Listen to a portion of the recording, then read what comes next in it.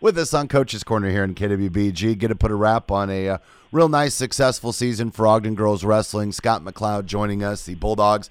I thought really there was some adversity at the beginning of the year. I thought by the end of the year, Scott, it kind of felt like, man, if we could have just had another week of wrestling and then went into, the state qualifying, there could have been some different things. But overall, Scott, I was really impressed with what you guys put together this year. Yeah, I was very happy with the girls' performances this year. I know I would have loved to have that week back that we lost in January before regionals with the weather. That would have actually made up for another week. But I think the girls all showed up to wrestle, and they got on the same page, and, the rest is history. Well, and I think we're always going to say this, is that if we can end our season in Coralville, and maybe Coralville isn't the end-all, be-all, maybe at some point it moves, but for now, if we can end our season in Coralville, it's a good year, and you were able to do that, Scott, and I thought pretty successful down there too. Yeah, you know what? If you would have told me at the beginning of the season that we would have somebody down at the state tournament, I probably would have laughed at you. But the way the season ended with Grace doing what she did, I was very happy at Grace's performance at state. She got that win at state. She got a huge pin. She needed that to boost her confidence. Yeah. And it did wonders for our program.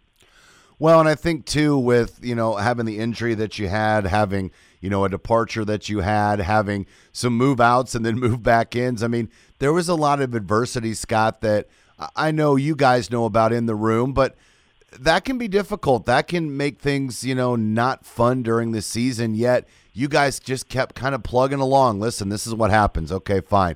Hey, this is what happens. All right. Hey, we got an injury. Okay, you just kept pushing forward, I guess is where I'm going with that. It was a very difficult season, and we tried not to show it on our faces, but you could see it. But Austin and myself, we never gave up on those girls that we had. I felt really bad at, the people that moved out. The injuries that we had was just a massive blow to our program. The loss of Sydney and her leadership can never be replaced in that room. Yeah. But yeah, we got a good core of girls in there, and we all kind of banded together as a family, and you know what? Good things happened. Well, and you got a good group that's coming back next year too, Scott. And I know that you're going to have some girls come in. There may be some changes. Maybe there's girls that are going out that won't, and maybe there's girls that aren't out that will. But right now, it looks, what I'm seeing coming back next year. I know we always like to take a little break after the season gets over with, but you got to be pretty excited about who's returning. I am. You know what? Between Carly and Ashlyn, Jacelyn and Laurel, Hannah, Grace, Eliza, and Gray, we got some good eighth graders coming up too. Rylan Casey's coming up. Alana Wells is coming up. So we lose one senior this year, but we gain 3 eighth graders that fill a lot of holes that we don't have. So hopefully with those holes, not only are we going to be a very strong tournament team, we're ready to duel. Well, and let's talk about that, because that was something that I was just kind of visiting with you off air. Hey, what are some things you're looking forward to next year? Hey, I think we're going to have a bigger room. Hey, I think this is going to happen. This is going to happen. But Scott, you said you guys are ready to duel next year, and not just the tournaments and everything, but we want to find a duel with somebody. This is sounding like not sooner, but much sooner. Yeah, you know what? When we started this program, Ryan, I knew we weren't going to have enough girls the first 2 years, but I knew in year 3 we'd have enough 7th and 8th graders coming up, plus the recruiting that we've done. And you know what? We got enough girls. I would love for one of our duels to be against Boone. I think that'd be great. Great for the sport, great for both towns.